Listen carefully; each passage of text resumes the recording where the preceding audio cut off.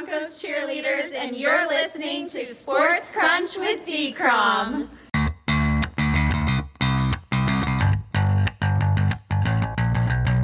Good morning, afternoon, or evening, wherever or whenever you cats and kittens are. This is Sports Crunch with D-Crom. I'm your host, David Cromwell, and in just about 24 hours, all 32 NFL training camps will be in full swing. And because of that, our nonstop NFL coverage here on Sports Crunch kicks into high gear as well, as we will take a weekly deep dive or two around the entire league. And what better person is there to take the first such dive of the 2021 season with than Mark Schofield of the USA Today Touchdown Wire. Mark is one of the best, and I mean this sincerely, the best football minds and resources out there for any fan of any team. If you have any questions about the nuances of quarterback play to X's and O's in general, Mark always has a good answer, and it is awesome to have you back yet again. Mark, how you doing? I'm doing great, David. It's great to be here. Like you said, training camps are starting to open up by the time this airs. Most of them will be in full swing. Really exciting time of year. It's a very hopeful time of year, right? Because you've got all 32 fan bases thinking that perhaps, this is the year they can put it together. So it's always fun to see that energy as well. But it's great to be back with you. Excited to dive in, start talking some NFL.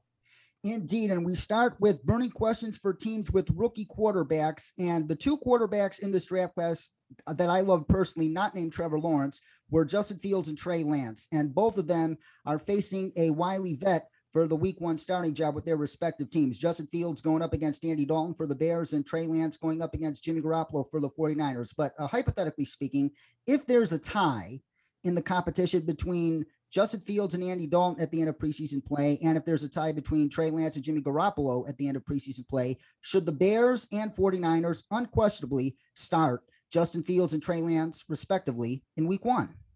Absolutely, David. That would be my mindset if I were with one of those organizations or both of those organizations, actually. And you have an opportunity with the young quarterback to have that young quarterback on a rookie cross-control deal. We've all known for a while now, dating back to the Seattle Seahawks and their run with Russell Wilson, that having that cost-controlled rookie is a very valuable piece in terms of roster building, roster control, roster management, because then you can fill in around them.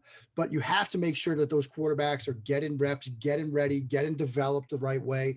And if you've got a tie situation, it's like in baseball, right? Tie goes to the runner. Same thing with these rookie quarterbacks. If they're on the same page, giving you the same level of execution and production that the veterans are, start the rookies.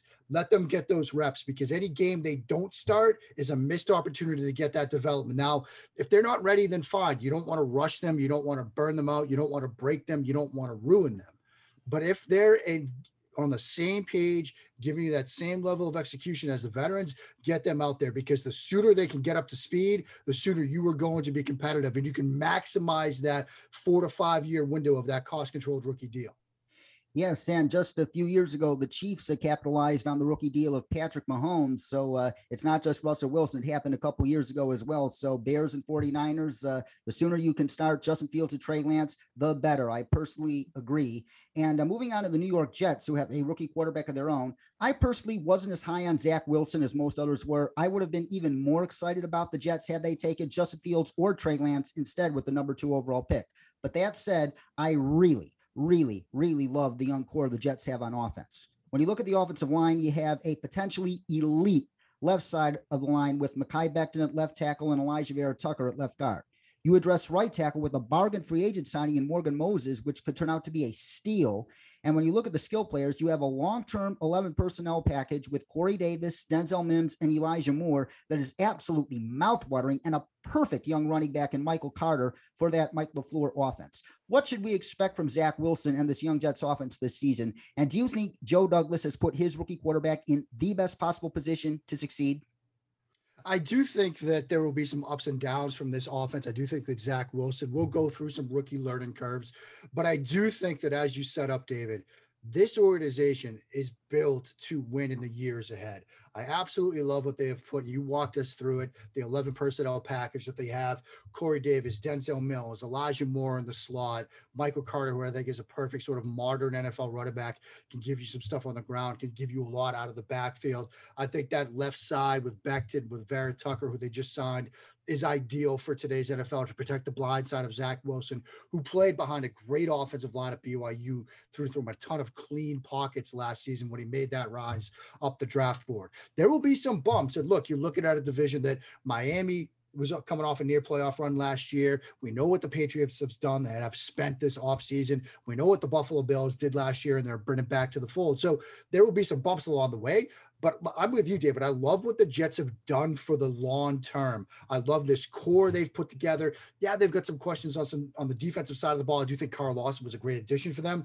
But long term, you have to like what the Jets and Joe Douglas have built to put around their young quarterback and Zach Wilson. Indeed. And on to Jacksonville, the home of the number 1 overall pick in the 2021 NFL draft, Trevor Lawrence. And outside of drafting Trevor Lawrence, some of Urban Meyer's first moves as the new head man in Jacksonville have been head scratching, to say the least. Despite having a stud running back already on the roster in James Robinson, who made history as an undrafted free agent last year, the Jaguars selected Travis Etienne, Lawrence's teammate from Clemson, with the 25th overall pick. But even more puzzling, Urban Meyer is apparently trying to convert Travis Etienne from running back to wide receiver. Does the approach he's taking with Travis Etienne concern you about how he will utilize Trevor Lawrence?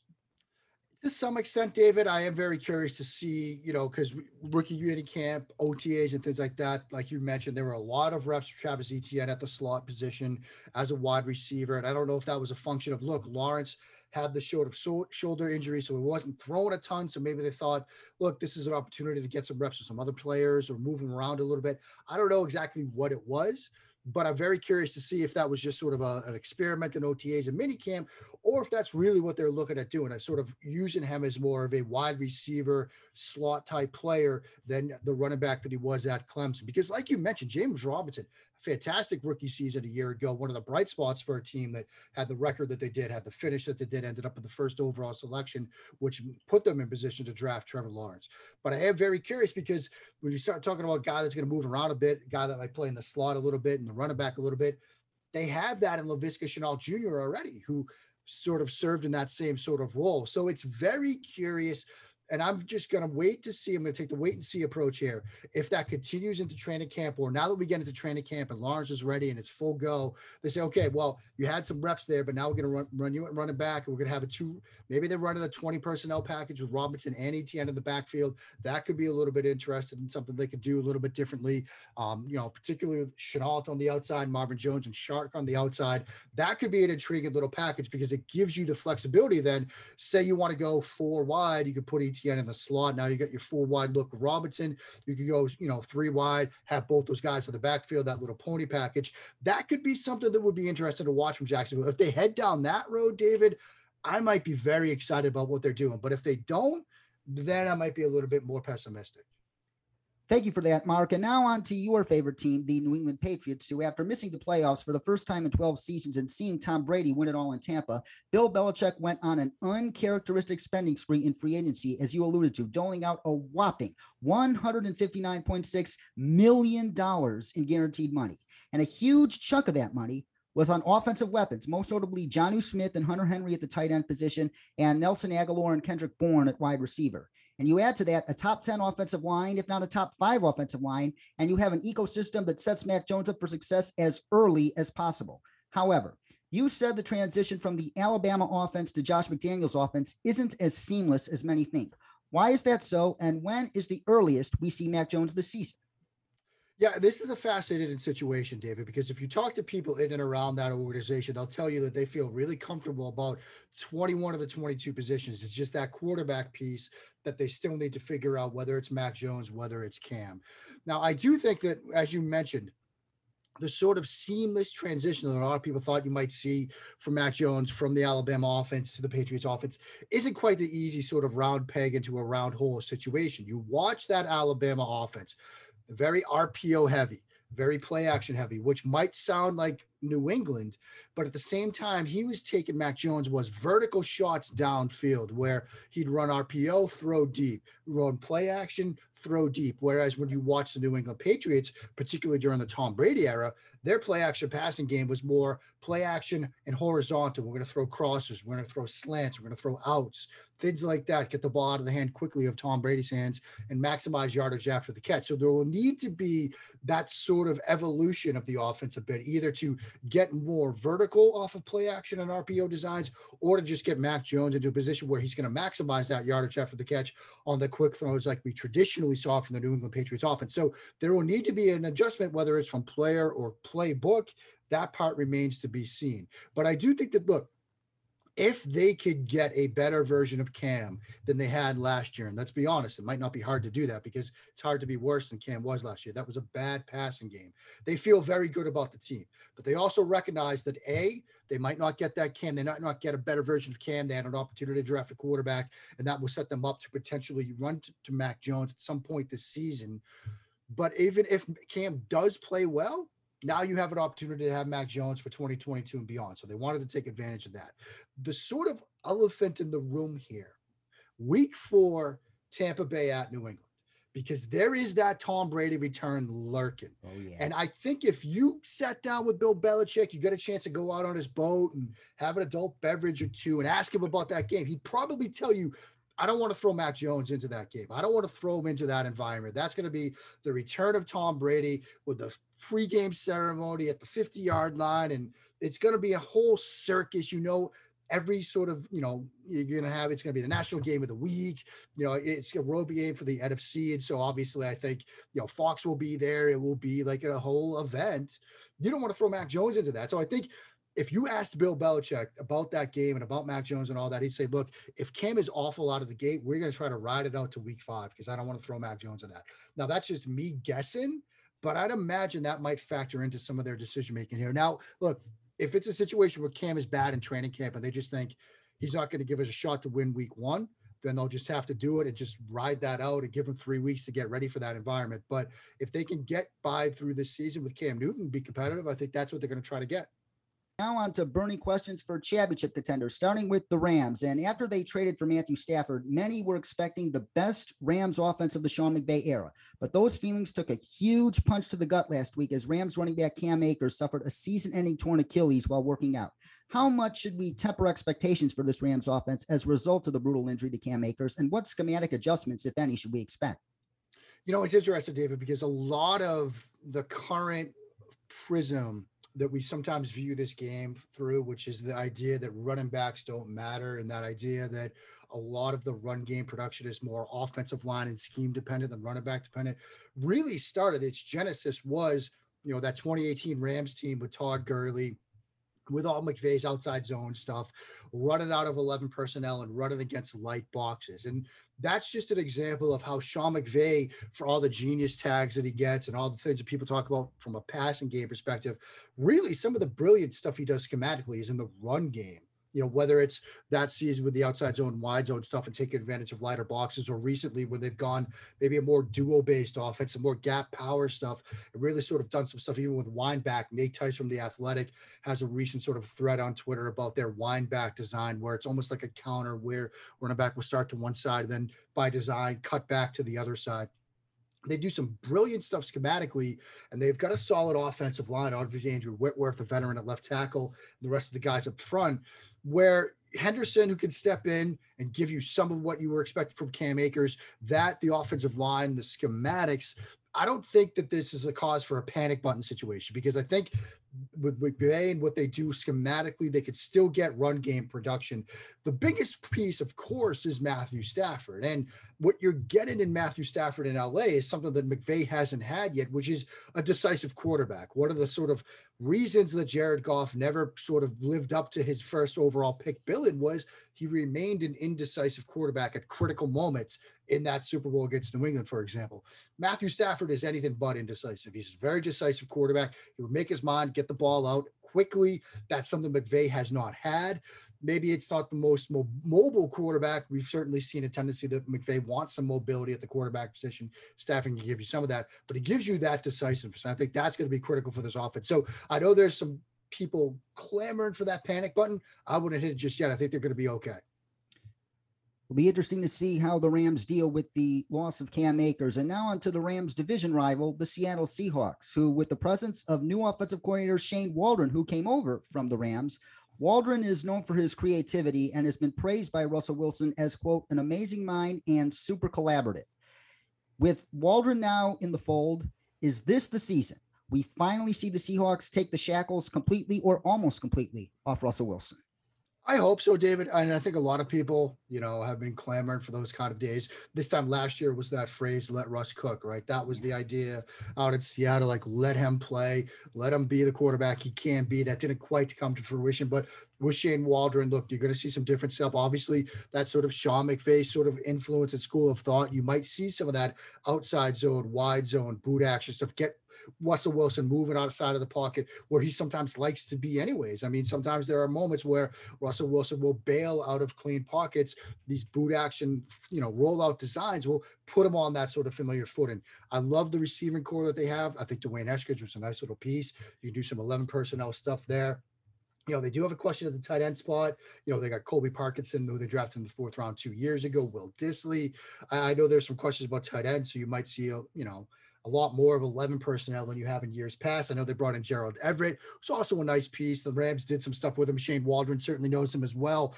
Everett, somebody that you might see at times lined up at the backfield. They did some stuff with him out of the fullback position as well. So they could do some 12 personnel stuff at times. So it's going to be an interesting offense to see. I do think, though, to the point about the creativity, the collaboration between Waldron and Wilson, I do think this might be the year that we see sort of that let Russ cook catchphrase really catch on. I hope so too. And from one great quarterback to another, the best quarterback in the NFL. And I'm obviously talking about Patrick Mahomes and his Kansas City Chiefs. And after the epic debacle that was Super Bowl 55, the Chiefs wasted no time in remaking that offensive line.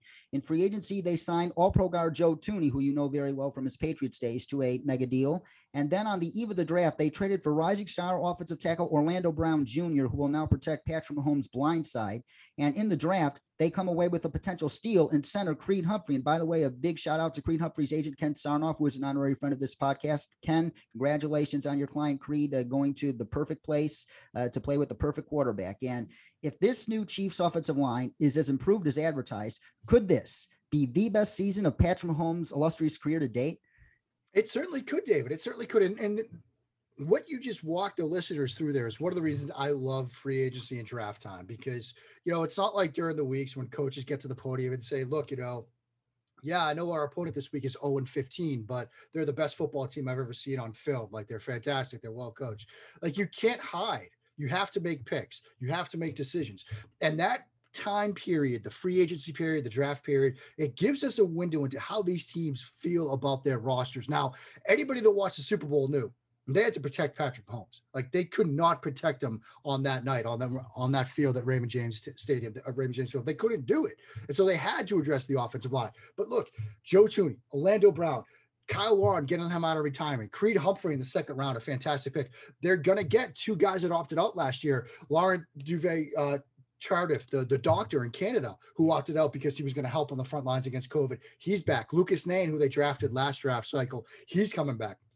They have a ton of fresh names on the offensive line. And so I do think that they're going to get their best 5 out there. I don't know who that best 5 is. They'll figure it out over the next couple of weeks, and they'll have Patrick Mahomes protected, but he still has Tyreek Hill. He still has Travis Kelce. CEH, I think, is going to have a great season. Mecole Hardman, I think, is going to have a great season. They love DeMarcus Robinson. Cornell Powell is an interesting guy that they drafted in the 5th round. And so there's some serious talent on this team. And yes, they still have Patrick Mahomes, who's everything that I've read is ready to go after the turf toe surgery. So they're going to be dangerous yet again. They most certainly are, and he could be more dangerous than ever, as both you and I alluded to. And moving on to Josh Allen, the runner-up quarterback in the AFC last year. And Josh Allen, he was a guy that both you and I and most others had serious doubts about when he first entered the NFL. But to my joy and yours and almost everybody else's, hopefully, he has proven nearly all of us wrong, as he squarely entered the conversation as a top 5 NFL quarterback with an MVP level performance last year. And what's even scarier is that he still has some sizable holes in his game that need fixing in order for the Bills to take that next step. Which of those holes must Josh Allen address the most this season, in your view? I think, David, I think the biggest question I have for him is this. Last year at the start of the season, and certainly the fact that they played the Dolphins, who played a ton of man coverage last year, given the talent they have in their secondary, he carved up man coverage out of the gate last year, week 1, week 2, week 3. He was just fantastic against man coverage early in the year. But then the Titans game, the Chiefs game in the regular season, you saw a bit more zone in those games.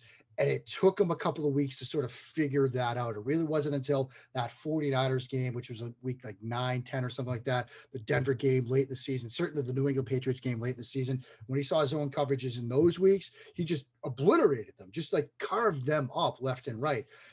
The big thing I need to see from him this year is it can't take 2 weeks for him to figure that stuff out. If you go into a game plan expecting to see a lot of man coverage and they come out and say, look, we're going to throw a bunch of drop 8 zone stuff at you, match stuff, quarters and all that stuff, it has to be like a drive or two to figure it out. Like in this loaded AFC, I mean, you look at Kansas City, who we just talked about, Buffalo right now, Cleveland, Baltimore, like there are some really good teams in the AFC this year. A week or two of figuring stuff out could be the difference between winning the division and getting potentially a bye week and not making the playoffs. And so he can't take 2 weeks to figure out what teams are going to throw at him. But this is a great problem to have, Bills fans. It means that he's basically filled in most of the questions in his game, questions that people like me had going into his draft cycle. And now defensive coordinators have to spend weeks trying to figure out, what are we going to do against this guy? We can't just line up and play man coverage. He's going to eat us apart. We're going to have to do some different things exotically in terms of zone coverage schemes to try to confuse him. That's a good place if you're a Bills fan, because it means defenses have to try to do things differently against him. So the Buffalo Bills are in a great position with everybody they're bringing back, the talent that they have, and the development we've seen from Josh Allen. That's the one that I'm very curious to see, though. Can he sort of make quicker adjustments to the adjustments in the season ahead? I am no film expert. I am not good at X's and O's whatsoever, but I do notice sometimes still in Josh Allen's game that he takes needless sacks 1 times too many. Is that something you would like to see him get addressed this year as well? Yeah, absolutely. And a lot of that goes back to there's still inside Josh Allen that hero ball element that we saw in Wyoming, where back when it was, he was playing at Wyoming, every plan B for him was, I'm going to roll out and make something miraculous happen with my right arm. He's really sort of cleaned that up, but there are still moments when he feels like he's athletic enough, he's big enough, he's strong enough, and he has an incredible enough arm that he can sort of move around in the pocket and just sort of make something happen. And that leads to those needless sacks. So I would like to see him get rid of that and clean that up, David. And he's done a pretty good job of it, but that's another area where if he becomes that sort of top 5 MVP type of quarterback, he'll need to clean that up again as well. And moving on to the Tennessee Titans, who may be on the borderline of championship contention and may cross that threshold if their defense indeed improves. And almost 2 months ago, the Tennessee Titans signaled that they were all in by trading for Julio Jones. Does Julio Jones' addition to an offense that includes a top 10 wide receiver in A.J. Brown, arguably the best running back in the game in Derrick Henry, and a quarterback who has played at a Pro Bowl level the past 2 seasons, Ryan Tannehill, does Julio Jones make the Titans offense the offense that could best match the Kansas City Chiefs pound for pound in the AFC? I think there's that potential. I think Jones is a fantastic fit in what they like to do conceptually. Obviously, the stuff off of play action with Derrick Henry, like you mentioned, you look at a lot of what they did last year, 2 receiver concepts where you've got the deep post and the crosser, whether it's Yankee, Portland, Mills, however you want to phrase those. Now you've got A.J. Brown on one route, you've got Julio Jones on the other. And I think you look at what they could potentially build, there's a reason to think that this could be a very good offense. Now the question is the tight end spot, right? Because they lost Jonnu Smith. That's going to be a departure that, we saw in years past that the Tennessee Titans, they like to run a lot of 12 personnel. They like to use a lot of multiple tight end packages. Now, Anthony Fersker, is he going to be the guy that, picks up that slack? Miller Forrestall, undrafted free agent, Alabama. I kind of liked him, but it was a weak tight end class anyway. So tight end's going to be a bit of a question mark. I really like their offensive line. Ben Jones, I think, is one of the game's better centers. Tyler Lewan, very good tackle. I do like the addition of Josh Reynolds as well. Gives them another sort of slot piece. So if they want to be more 11 personnel, now they've got 3 guys that can do it. Des Fitzpatrick, certainly a speedy receiver as well that they got in the 4th round. So the weapons are there. The potential is there. It might take some time to sort of figure it out. Let's also not forget, You have a bit of potential brain drain, right? Arthur Smith, he's now down in Atlanta, sort of the mastermind of this Ryan Tannehill offense we've seen the past couple of years. Todd Downing, he's a very good offensive coordinator, but you might see sort of, some learning curve there as well. I think you're right, though. Ryan Tannehill is one of the more underrated quarterbacks in the game today. You look at top 10 or top 11 position lists of quarterbacks. Sometimes you don't see Ryan Tannehill in there. He should be. He's a very good quarterback. He's ideal for this offense. He's another quarterback that I love to watch every week. And speaking of Ryan Tannehill, your pro comparison for Justin Fields was a more athletic version of Ryan Tannehill. And in the past, lots of fans would have said, uh-oh, when hearing such a thing. But I feel the exact opposite way, especially as a Bears fan, given Tannehill's aforementioned play since he joined the Titans. Would it be a good idea for Bears fans to watch some of that Ryan Tannehill game tape from the last 2 years to give them a basic idea of what to expect from Justin Fields at minimum? I think so, David. I think that's a good idea because I do think, and look, I'm always bad at comps, but I do think that one really sort of fit because I think if you watch sort of Ryan Tannehill in the pocket, you watch Justin Fields in the pocket, you will see a lot of similarities. I think there's some conceptual stuff in the Titans offense that you saw from Ohio State. I actually looked at this today and I think, Justin Fields had maybe 25, 22 passing attempts off RPOs. It was a lot more traditional play action type stuff, probably similar numbers to the RPOs that the Tennessee Titans were running with Ryan Tannehill last year. So I think there's some schematic familiarity, some schematic overlap between what the Titans do and what Ryan Day was doing with Justin Fields. So I think that's a smart thing. If you're a Bears fan, watch a little Tennessee. You might get a little flavor for what Justin Fields will bring to the NFL. Thank you, Mark. And now let's discuss some promising rosters with quarterback deficiencies. And we start in Carolina. And I really, really, really love what Matt Rule is building there. As I said a few weeks ago when Panthers insider Sheena Quick was on the program, the Panthers have a promising young core on defense with Derek Brown, Jeremy Chin, who was a bona fide defensive rookie of the year candidate last year, and Brian Burns, who I believe can cement himself as a top 5 pass rusher in the game this year. Now, on offense, you obviously have Christian McCaffrey coming back and an array of pass catchers with DJ Moore, Robbie Anderson, and promising rookie Terrace Marshall Jr., who knows the offense like the back of his hand, having played for Joe Brady at LSU. But I'm not as excited about them going forward with Sam Darnold as I would have been had they selected Justin Fields. I understand Sam Darnold is only 23 and he has a big draft pedigree, but the analytical odds are against him becoming a franchise quarterback. But do you think the marriage between him, those weapons, and the Joe Brady offense gives him a good enough chance to beat those odds? I do think it gives him a good enough chance, David. And I do think that, look, there's an opportunity here for Joe Brady to cement himself as the hot head coaching candidate next offseason, because like you just walked through, there's talent on both sides of the football. I think Terrace Marshall Jr. is a fantastic fit. No surprise that the Panthers liked him, given the familiarity with Joe Brady in that offense. I think Deontay Brown in the 6th round was a fantastic pick for them. Man, that size that moves that way, pretty impressive guard. I kind of like Tommy Tremble. I think he was sort of miscast, misused at Notre Dame as a pure block and tight end. I think there's more to his game. And look, you look at the Panthers, DJ Moore, Robbie Anderson, there's some weapons there on the offensive side of the ball. Now it's Sam Darnold who has to live up to that hype, has to live up to those expectations. If anybody can sort of fix Sam Darnold, it's Joe Brady, right? You're going to see a lot of empty from time to time. You're going to see a lot of Christian McCaffrey flexed out in the slot, getting him some favorable matchups where Sam Darnold can know, look, because of the personnel and the shifts and the movement and stuff, I've got him one-on-one against a linebacker. I'm just going to take that throw. I don't have to think. Christian McCaffrey against a linebacker is a throw I'm going to make 9 times out of 10 and be comfortable with whatever happens because it's the right read, right decision, right throw. So Donald's going to be in a very good position to be successful. And let's not forget, he's removed from Adam Gase. And say what you want about Adam Gase. He had the reputation of a quarterback guru, quarterback whisperer, largely built on the back of handing Peyton Manning a playbook and saying, I will see you Sunday. You go do what you do. I will go do what I do. And so, look, David, you know me, I'm a cat guy. My cats could have coached Peyton Manning and become quarterback whisperers because it's Peyton freaking Manning. So, look, it's tempered down. Now Sam Darnold gets to play for Joe Brady. And so I think the chance is certainly there that Sam Darnold can have a better season than we've seen from him, given the separation from Gase, given Joe Brady, given the talent. I'm, shall we say, cautiously optimistic about Darnold in Carolina this year. Yeah, I hope he proves us wrong as well. He's a good kid. And speaking of Peyton Manning, you know I love the Chicago Bears, but there is one team I root for instead of them when they play each other, which is very rare. Thank goodness it's once every 4 years, even though I'm a nervous wreck when they play each other and I get mixed emotions either way, regardless of the outcome, is the Denver Broncos. And as many analysts believe, the Denver Broncos have quietly assembled a deep and talented young core. Yet they currently have one of the 5 worst quarterback rooms in the NFL. And given that the expected has occurred in the Aaron Rodgers saga, the Broncos' next quarterback upgrade won't come until next March at the earliest. So we have a quarterback competition between Drew Lock and Teddy Bridgewater.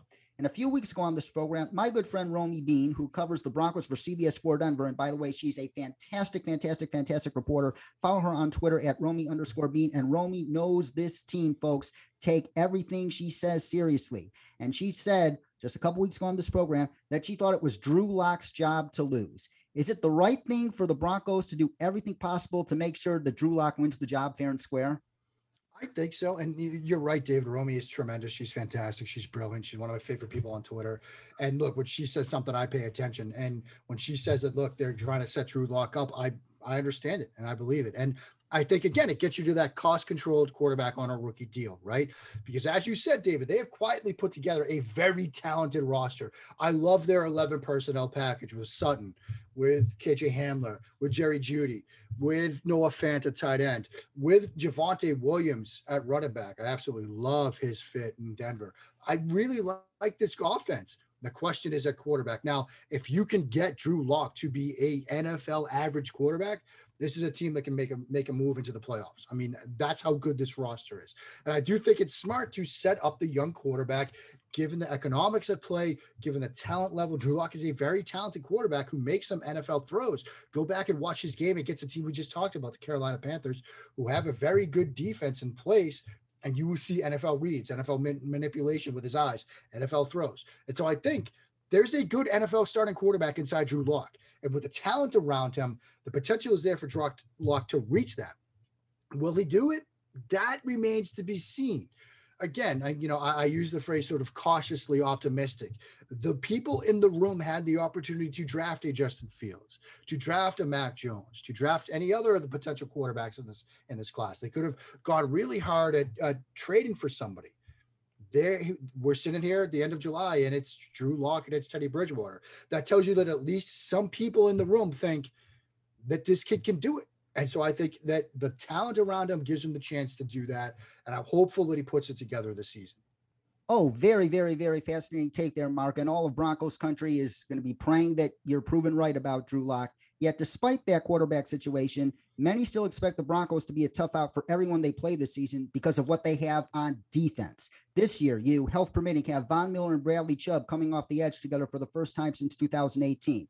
And also up front, you have a very, very underrated defensive lineman in Shelby Harris, who bats balls more than any player not named J.J. Watt, and a rising secret superstar defensive lineman in Draymond Jones, giving you plenty of options to generate pressure without blitzing. But where this Denver defense looks super scary right now is in the secondary, with arguably the best safety tandem in football with Justin Simmons and Kareem Jackson, and at least a 4-deep corner rotation with Kyle Fuller, Bryce Callahan, Ronald Darby, and rookie Patrick Surtain II, who might end up being the best defensive player from this draft class. Would you be either surprised or shocked if the Broncos ended up as a top 10 defense this season, if not a top 5 defense this season?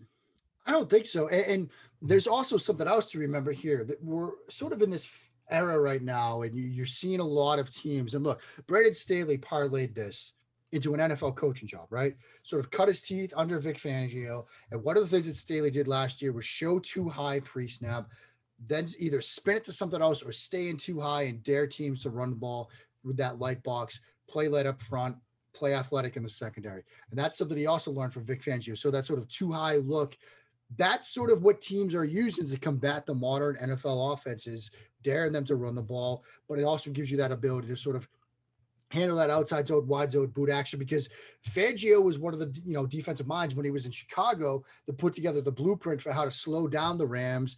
And everybody like Bill Belichick sort of copied that game plan in Super Bowl 53. And so, Vic Fangio is a very smart defensive mind. He has some incredible pieces to play with. You mentioned Chubb and Miller being together for the first time in a while. That's going to be huge up front. And let's also remember this. There's like 5 debates that happen every summer during football offseason on football Twitter. And one of the most popular ones is the old debate between, is pass rush more important or is coverage more important? But if you read Bill Belichick, he will tell you you need both, right? You could have the best pass rush in the world, but if guys are falling down in the secondary, the quarterback just has to make one guy miss and he's got a touchdown. You can have the best coverage in the world, but if the quarterback has all day back there, eventually somebody's going to get open. But if you have a pass rush like the Broncos are going to have and the coverage like the Broncos are going to have, that's the recipe for a, like you said, top 10 defense. Top 10, if not top 5. And moving on to teams with second-year quarterbacks. And yesterday, it was reported that Joe Burrow, who is coming off a multi-ligament knee injury, will be full go immediately once the Bengals begin training camp. And as encouraging as that is, I am still very, very worried about the Bengals offensive line. The upgrades they made to that unit in both free agency with Riley Reif and the draft with most notably Jackson Carman were uninspiring, to say the least. The quality of protection the Bengals have, as was shown last year, could either make or break Joe Burrow, and I fear that the Bengals may regret the decision to draft Jamar Chase over Penei Sewell down the road. In your view, however, how much improved is this Bengals offensive line compared to last season, and how, if at all, is Joe Burrow better equipped to deal with below-average offensive line play? Well, I think one way to look at this is that offensive line was so bad that even with the improvements they made, how you feel about them, it's still an improvement because this was a bad offensive line and Burrow was battered even before that injury happened. And so I think that, yes, the decision to draft Jamar Chase over Penei Sewell is going to be one that will be relitigated and relitigated down the road, particularly if Burrow struggles or the offensive line struggles, or if, God forbid, Burrow has another season where he's battered like he was last year. And so that's certainly going to be something that will be talked about. Now, I think when you watch Burrow, one of the things that helps him with respect to protection breaking down, he does get the ball out of his hands pretty quickly. He's got a good mind, good eyes, good discipline, good decision-making, and a very quick release. He doesn't have the most overpowering arm in NFL history. There are a lot of questions about him from an arm talent perspective, but from a quick release, quick decision-making perspective, he has that. He's also fairly good in terms of pocket mobility. He's not a super athlete, but he can move, he can extend, he can use his footwork in the pocket to create space, he can evade pressure when it comes from a pressure point where he knows where it could come from. And so I think that will help him if this offensive line isn't what Cincinnati's hoping it will be. But yeah, David, you're right. The decision to draft Chase is going to be one that people will point at, particularly if that group struggles again. Indeed, Mark. And now on to the Miami Dolphins, where people might be having a debate very soon about who should play quarterback for that team in the long run, because today it was reported that the Texans are finally shopping Deshaun Watson. And as Benjamin Albright reported, the Dolphins are expected to be one of those 3 teams aggressively pursuing him. And Benjamin Albright even guessed that Deshaun Watson would go to the Dolphins as opposed to the Eagles, who have been the clear front runner in the minds of many. But the legal issues obviously surrounding Deshaun Watson muddy the water here, as further evidenced by the 10 criminal complaints just filed against him today. So my question is, should the Dolphins do whatever it takes to get Deshaun Watson, or should they just play out the season with Tua Tagovailoa under center and see what he has?